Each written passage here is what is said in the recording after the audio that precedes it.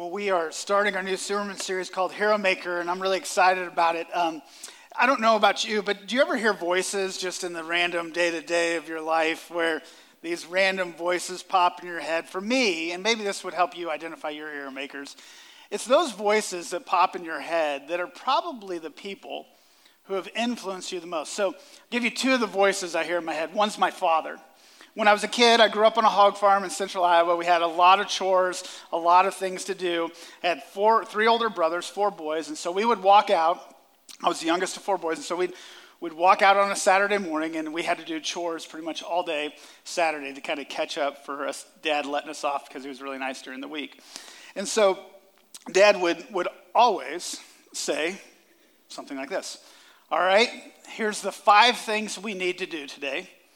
Craig, you're in charge, right? So once Craig was in charge, that means that that was one of my brothers, he called the shots today, and he had to do, right? It was his day to direct things. Or, 8-year-old boy, me, he would go, Ryan, you're in charge today, right? And my brothers, I'm sure, were like, oh my goodness, it's going to be the longest day ever. Dad just put an 8-year-old in charge of a farm, right? Like those things. But I remember Dad doing that, and one of the things that influenced me is I know when it's time to lead and when it's time to follow. And as long as I know the order, and so if you're around me working much, it's kind of like I'm in a room like, who's in charge? Who's in charge? All right, I'll be in charge, right? Like I got to know who's calling the shots. But it was a valuable lesson in leadership for me in my life.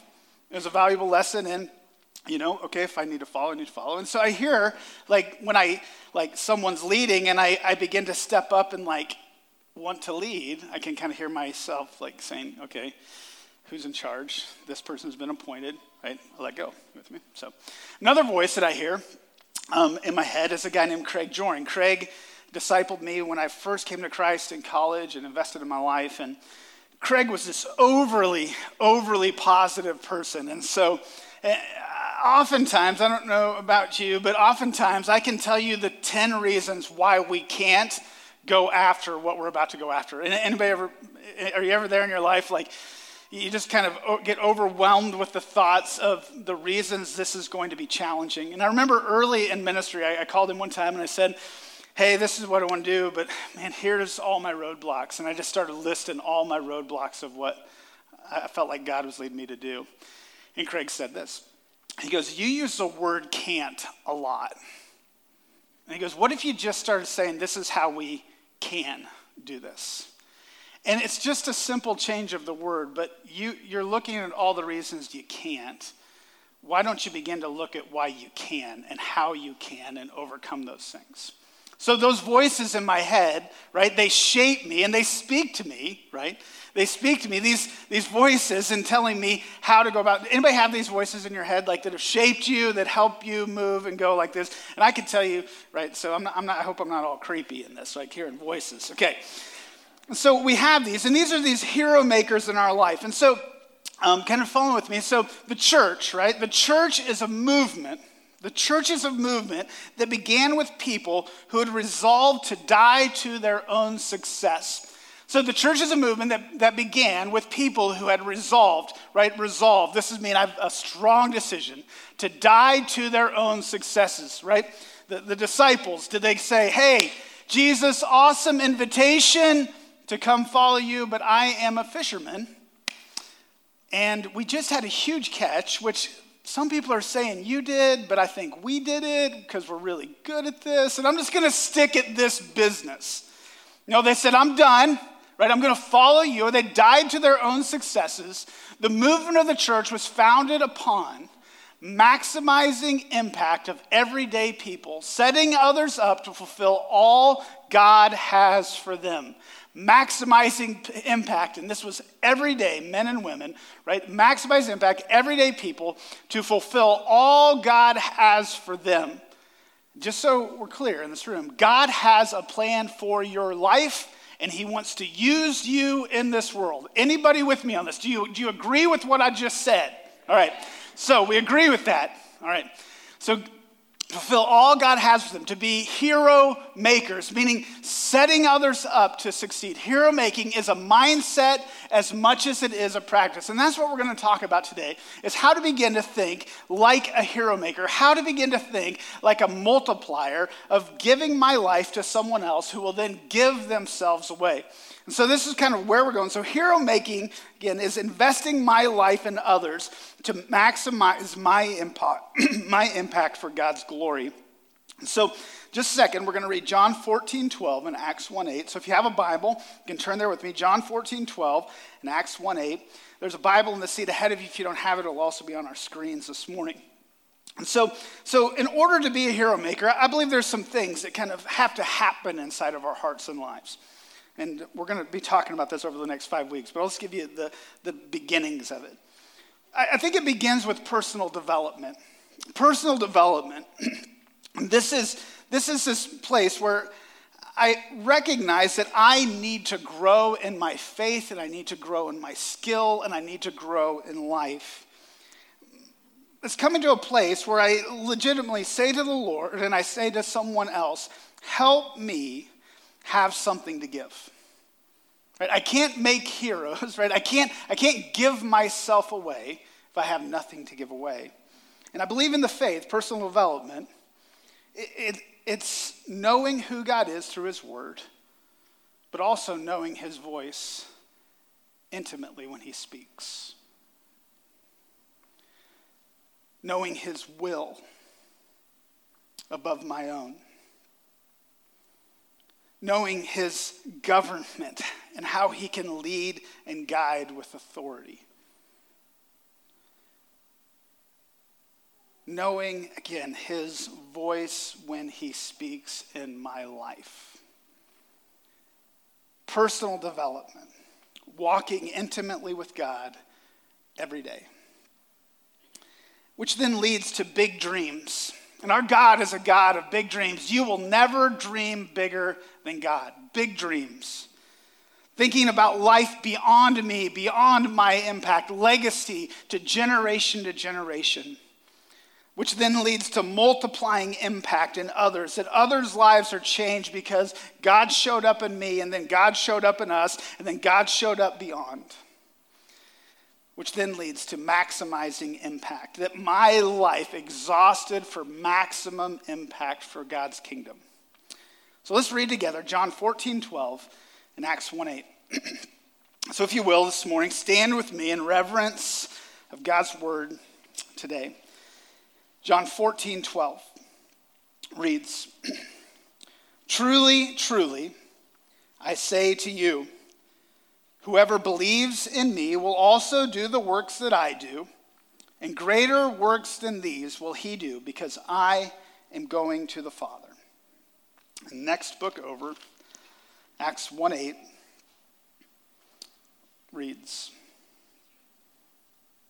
But you will receive power when the Holy Spirit has come upon you, and you will be my witnesses in Jerusalem, and in all Judea and Samaria, and to the ends of the earth. Lord, would you help us this morning as we look at your word? Would you help us to understand that which you have called us to, that which you have asked of us? And would you help us to fulfill all your plans for us? Jesus, we love you.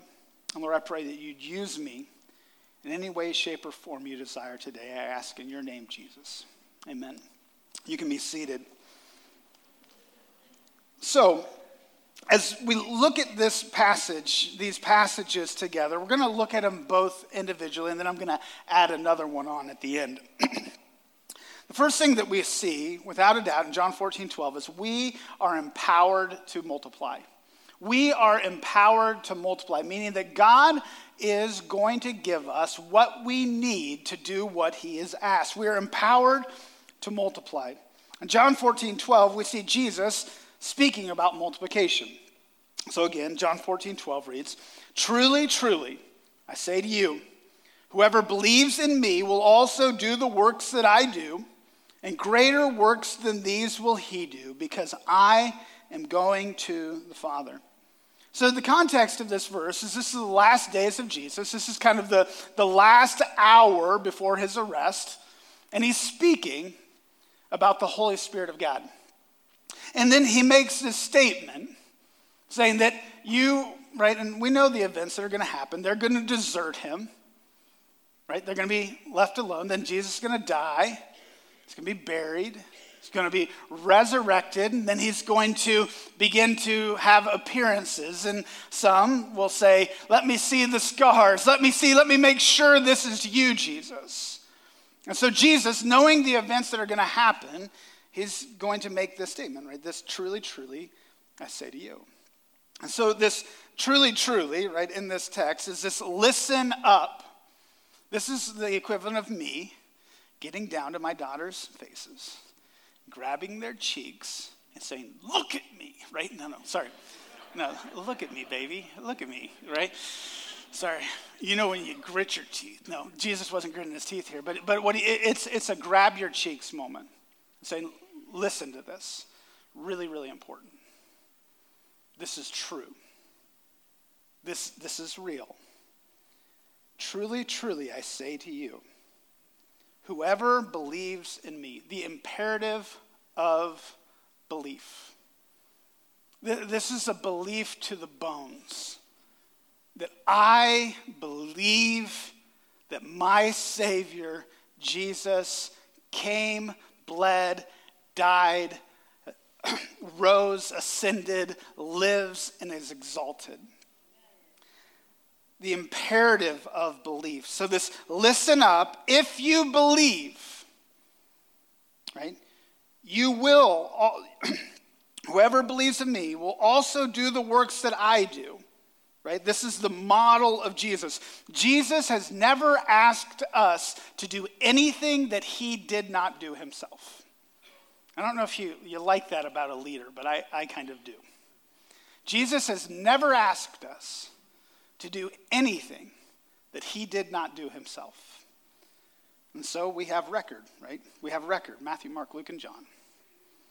We have record of the works that Jesus did, right? Will also do the works that I once did. This earthly ministry of him. Jesus lived. He showed compassion to the hurting. He showed care for the lost and wandering. He proclaimed good news to the captive and the poor and the hurting. He brought healing. He made disciples. And he sacrificed his life fully so that others might have life. Jesus emptied himself for us. But clearly, Jesus made disciples. Jesus made disciples, and in making disciples, the movement of God exploded in his ascension, which we're going to get to in just a second. It exploded in his ascension. Jesus made disciples. So then it says, greater works than these will he do, because I am going to the Father. So this is an interesting phrase that Jesus makes. It's really a phrase of endless possibilities. Greater works than these will he do, right? Greater works than these will he do, meaning that this life he lived, this compassion he gave, this healing he brought, this proclamation that he constantly was giving, these disciples that he's made, the sacrifice that he lived, what it's saying is that you haven't seen anything yet. There's more to come. Now, one of the hinging points of this text is if you believe that Jesus is dead, then you will do greater works in your own strength. But if you believe that Jesus is alive and you surrender your life over to him, it is him increasing his own works in this world through himself. Now, I do believe that a lot of people walk around living like they have a dead Savior. Not a resurrected God on high, a Jesus who is still directing all of the events of those whom he loves and whom he cherishes and in whom he dwells. Right? And this is the statement he makes. How will we do these greater works? It says, because I'm going to the Father.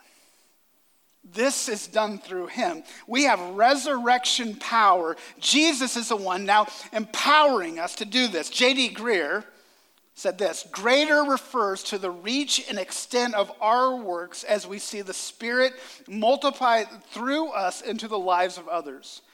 Greater happens only as we pursue multiplication with our lives.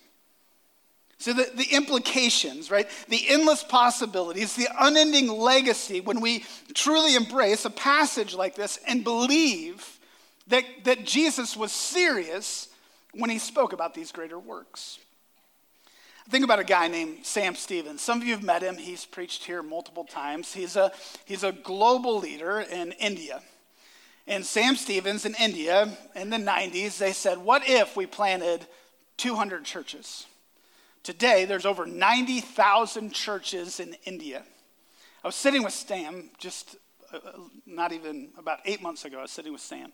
We're at a conference, and Sam was speaking at the conference, and I was big time because I knew the guy that was speaking at the conference, and so all those little people, right, didn't know Sam. I did. He's my buddy. He's been in my office. Like, we know him. We support him. We love that ministry. But Sam said, you know what's the issue with you American Christians? So, all right, let me have it, man. What's our issue? He goes, you release people too slow. You believe too little. You wait too long. The second someone believes is the second they need to become obedient. The second someone shows spiritual growth, the second you release them. Stop sitting in classrooms and get busy, get going for Jesus. He said the second someone believes, we call them to obedience in him the moment they believe. And we release church planners the second they have a calling. There's too much at stake, and there's too little time. People are perishing. And Sam has released people rather rapidly, and multiplication has happened exponentially in India. Sam would say like this, that the statistics don't really match it. He goes, we think maybe there's up to 10% Christian in India today because of the work of our ministry and others like it. They're changing the story in India because they believed that God can still do great things in their day. Right? And what have they believed? They've believed in building people, the power of multiplication. The second is we are commissioned to multiply. So not only are we empowered to multiply, like we have the strength, we have the power, we are commissioned to multiply. Acts 1:8, we see the New Testament church and the commission to multiply. So Acts 1:8 says, but you will receive power when the Holy Spirit has come upon you, and you will be my witnesses in Jerusalem and in all Judea and Samaria and to the ends of the earth.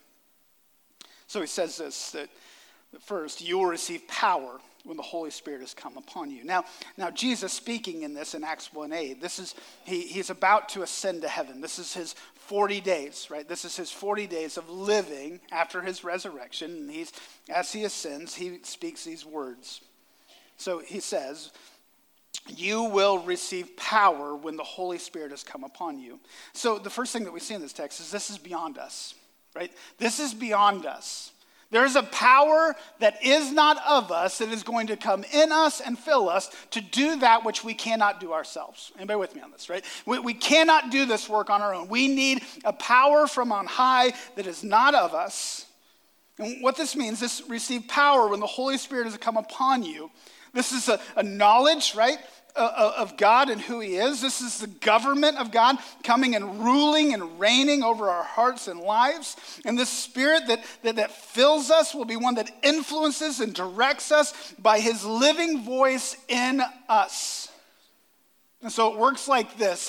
Because the Holy Spirit indwells me, I might walk up to someone this week and said, this morning when I was spending time in God's word and prayer, you came upon my mind. And I just wanted to have a conversation with you this morning because the Lord really impressed on my heart to say this. God has great plans for your life, and he deeply loves you. And I don't know what I could be of benefit to your life, but I want you to know that I'm here, and I love you, and I care for you. The Holy Spirit's government over our life, the living voice of God speaking into our souls, guides and directs and leads us. I don't know about you, but I believe our world needs a lot more people that hear from God in those ways. And I hope I am one of them. So first, we see it's beyond us, but there's a given assignment. There's a given assignment. He says, you will be my witnesses. So this is a witnessing work, right? This is saying that I'm going to be a witness to that which has occurred and happened in time and history and in my own heart and life. And what you see happens in the book of Acts. They are filled. They do go out. And you know what they do when they go out? They say, let me tell you about me. I'm really amazing. One day I was reading my Bible and all of it just began to make sense to me. And let me tell you the depths of all that I've read and understood. No. I say, let me tell you about God. Let me tell you about Abraham, Isaac, and Jacob. Let me tell you about David and God's great plan for this world. And they're quoting from Joel, and they're quoting from Psalms, they're quoting from all these sections. And they say, but Jesus, he came, and I'm witness, I saw him. He transformed my heart and life. He instructed me, oh, that you would turn your life over to the one you crucified. And they say it over and over and over in every temple, in every courtyard, in every marketplace they go to. And what happens? The church is multiplied in all Judea, Jerusalem, Judea, and Samaria, and to the ends of the earth. So we see it's beyond us. We're given an assignment, and we're given parameters. And the parameters, what does he say? In Jerusalem, and in all Judea and Samaria, and to the ends of the earth. So here's the problem with the parameters. They're rather expansive, right? God didn't say, go into your local township, link up with those people in your local township, and think of nothing else beyond you, right? So wear your orange and black, wear your white and purple, right? Like wear your colors, stay in your tribe. And that's what he said. He goes, there's a new tribe. And this tribe is the kingdom of God. And you have these people called your brothers and sisters. And you, together, are going to have specific callings from me.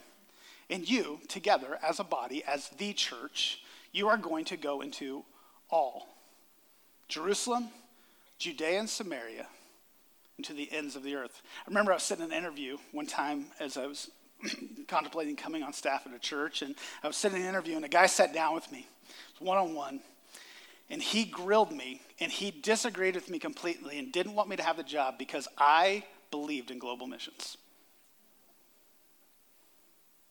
He said we have enough problems in our own cities, we have enough problems in our own places. Don't worry about all those other things. Here's my deal.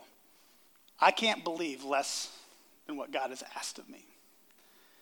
God has asked of every one of us to go to all Jerusalem, Judea, and Samaria, and to the ends of the earth. Now, all of us aren't going to have that calling upon our life, but you better get behind the people that do. And we better believe inside the walls of this church that God is going to empower people to do that. And if we're arrogant enough to believe that God isn't going to send any more entrepreneurs out because there's already too many, Christianity is straight done. God is a God who empowers dreamers and entrepreneurs to go out and to do great and wonderful and majestic things for his kingdom, for his glory. And I believe we live in a day where there are a lot of mission agencies and there's a lot of Christian nonprofits and there's a lot of things. And I think it's amazing because I believe we're in a day where the mission of God is exploding. Jesus said, this kingdom will be preached to all nations and the end will come. Matthew 24:14. I don't know, but I believe we live in a day more than any other day where that is happening. And I believe the end is very near because the gospel is going to the very ends of the earth because the church cares about it.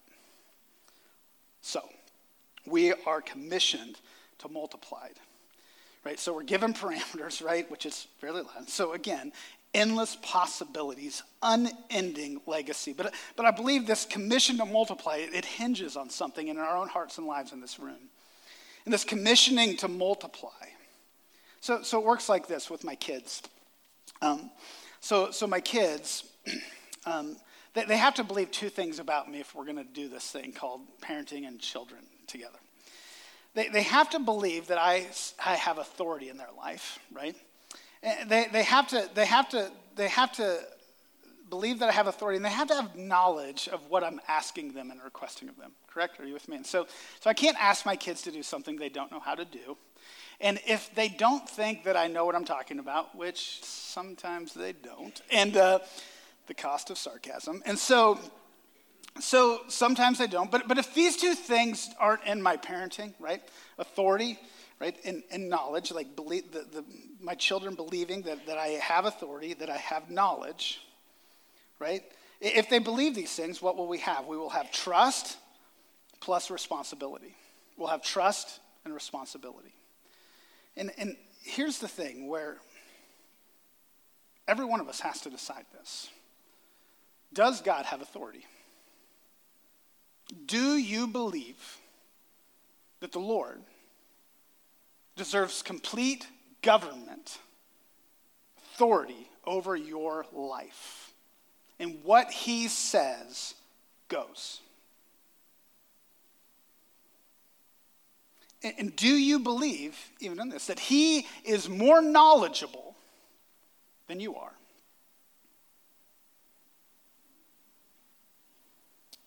I cannot answer that for any other man, woman, or child. Every person must answer that for themselves. If you believe those two things, it will come with trust and responsibility. Whoever believes in me, do you believe that God has authority over your life?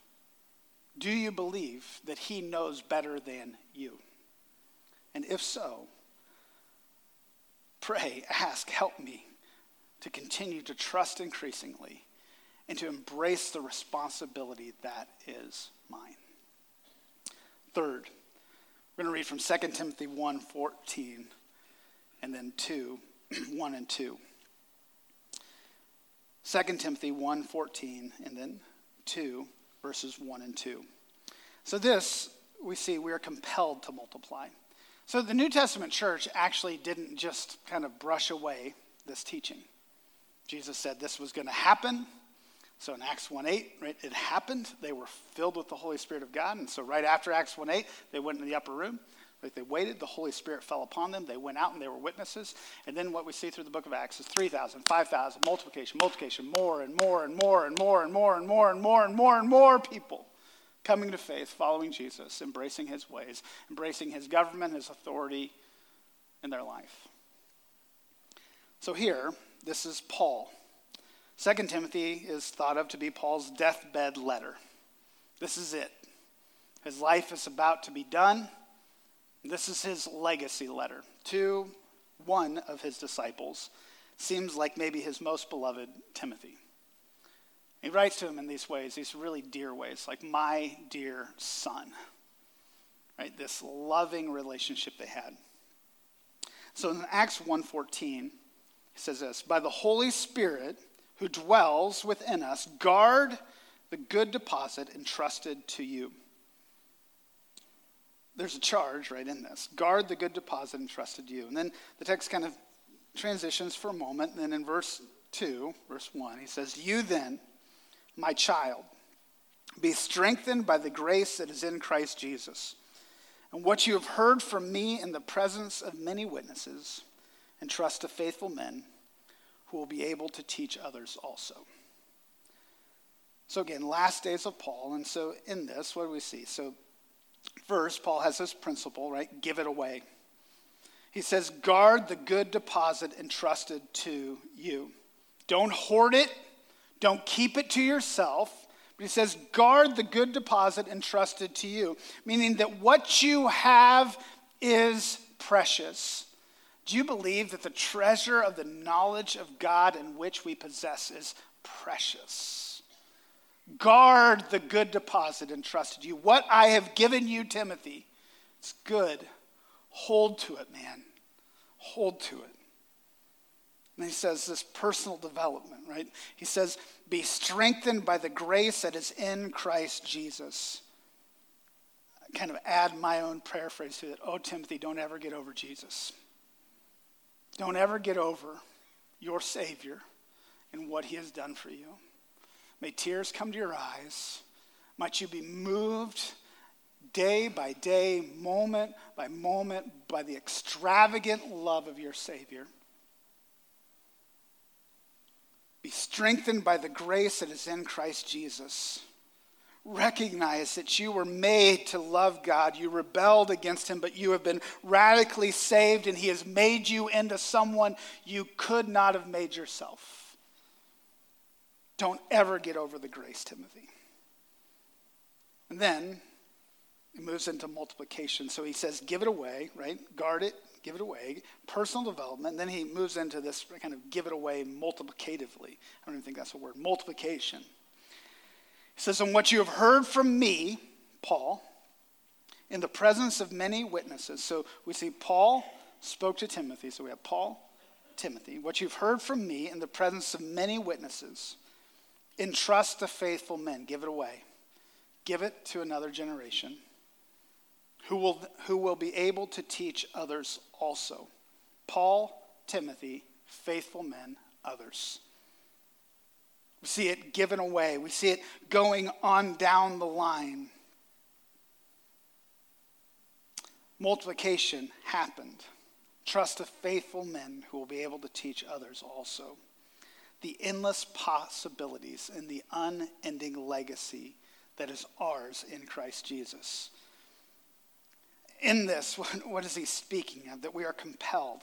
How are we compelled? Well, we are indwelt by the living presence of God himself. We are built up in the faith. In this being indwelt and being built up, there's evidence of something bigger than us living in us. And this intelligent relationship we have with God, we once had an unintelligent relationship with God, meaning that we did not know. But when we came to know him, we entered into an intelligent relationship with God, where I once did not hear his voice, now I do hear his voice. When I once did not know his ways, now I do know his ways. When I once did not have light in which I saw the world, right? Now I do. The endless possibilities when we are compelled to multiply. And maybe simply it's this, that I have such an intelligent relationship with God, and don't hear that intellectually, hear it as in this deep, intimate relationship, that I just simply desperately want others to have the same thing. And I want it to be multiplied from my life. This morning I was standing in the office, and one of the ladies came in, and she's a senior adult here, and she came in and she said, "Great news." I said, "What's happening?" She goes, "Am I glowing?" I said, "You're glowing. What's going on?" She goes, "I've had my 5th great-grandchildren today." I'm like, whoa, that is incredible. Now, I'm going to tell you something I've observed in life. Have you noticed how fast things begin to grow as generations go down the line? Have you noticed this? Like, there's some people that have the ability to live a long time. And so, your own kids, they come, well, for us, forever, but they come, right? And it's kind of a slow process, and they grow up slow. And then all of a sudden, then your kids start having kids, right? And all the grandparents in the room were like, yes, right? I get to go visit them and I get to leave, right? The best kind of kid. And so you go and you visit your grandkids. And then if you have the ability to live long enough, what do you get to see? Your great-grandkids. And if you have 12 kids and those 12 kids have kids, it begins to multiply. And all of a sudden, I've met people before and they don't even know. Like Debbie's grandma, she didn't even know who was who. She didn't know what family was what. She didn't know anything anymore because there's so many kids. She had 8 kids and there were all these other kids. And then every generation it began to multiply. That's what God wants to do with you spiritually.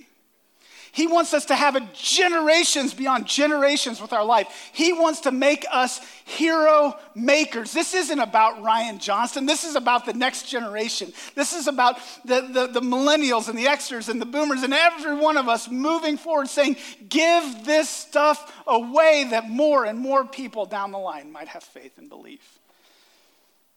And so, this for each of us, it's right in front of us. It's right in front of each of us. You don't have to do anything significant to be a hero maker.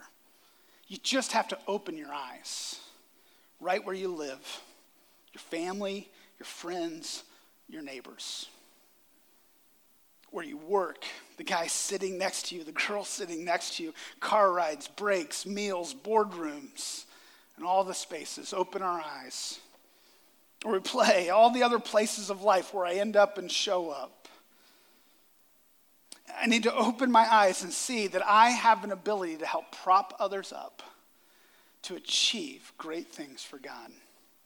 So I believe the simple commitment would be this. I want to help prop others up to succeed and achieve the fullest of their potential, especially for the kingdom of God and the movement of the gospel. I want to help prop others up to succeed and achieve to the fullest of their potential. That I truly want good for other people, and when I'm around, people know that about me. And these are the kind of people that we want to be. Right, that are helping others. And then I would say, now, just so you know, it is a noble thing to do that in other things in life, not just in spiritual things. And I believe that if you become a multiplier, a hero maker in the kingdom sense, you'll do it in all other kinds of sense. But especially because there's nothing more important than the kingdom of God and the movement of the gospel in this world. And I believe this is the simple commitment to be a hero maker, saying that I want to live to help prop others up to achieve all that God has for them. So last, multiplication thinking. It's like this: investing my life in others to maximize my impact for God's glory. I want in my life to invest in others so that when my life is all said and done, every bit that God made me to be will be maximized for his kingdom and his purposes. So we have been empowered, we have been commissioned, and we are compelled to multiply. So might we begin to think multiplication so that we might be hero makers. Let's pray. Father, we thank you. We thank you, Jesus, for your word and the clarity of it. And Lord, help us to be a church, help us to be people that major simply that, God, you have all authority on heaven and earth. Lord, we believe that. And Lord, we believe that you know better than we do. So Lord, would you help us to scrap all of our plans and all of our ways and help us to embrace your way and your plans. God, it is clear that the scripture calls us to be people who make disciples, who multiply our lives. And so if it's a first step of simply coming to faith in you, Jesus, today, I pray that you would help whoever that is to turn in repentance and faith, to turn from their sin, commit their life to you, Jesus. And today, might you fill them with your Holy Spirit. And might you begin to teach them your ways and help them to trust you in all things. For those who know you today, Lord, I pray that we would bank everything on your authority. Make everything that you know better than us. And fully and completely trust in your ways. Jesus, we love you. Make us like you. Help us to be men and women who prop others up, who believe in others, who teach others, who train others, who come alongside of others. Help us to be hero makers, Lord. We love you. Help us to respond appropriately as we sing, as we worship, as we commit these things to you. Lord, we love you and ask this in your name. Amen. If you will, let's stand together and we're going to sing this last song. These altars are open for you to make any commitment that God would be leading you today. But might we sing this kind of as an anthem of who we are as a church, and who God has asked us to be.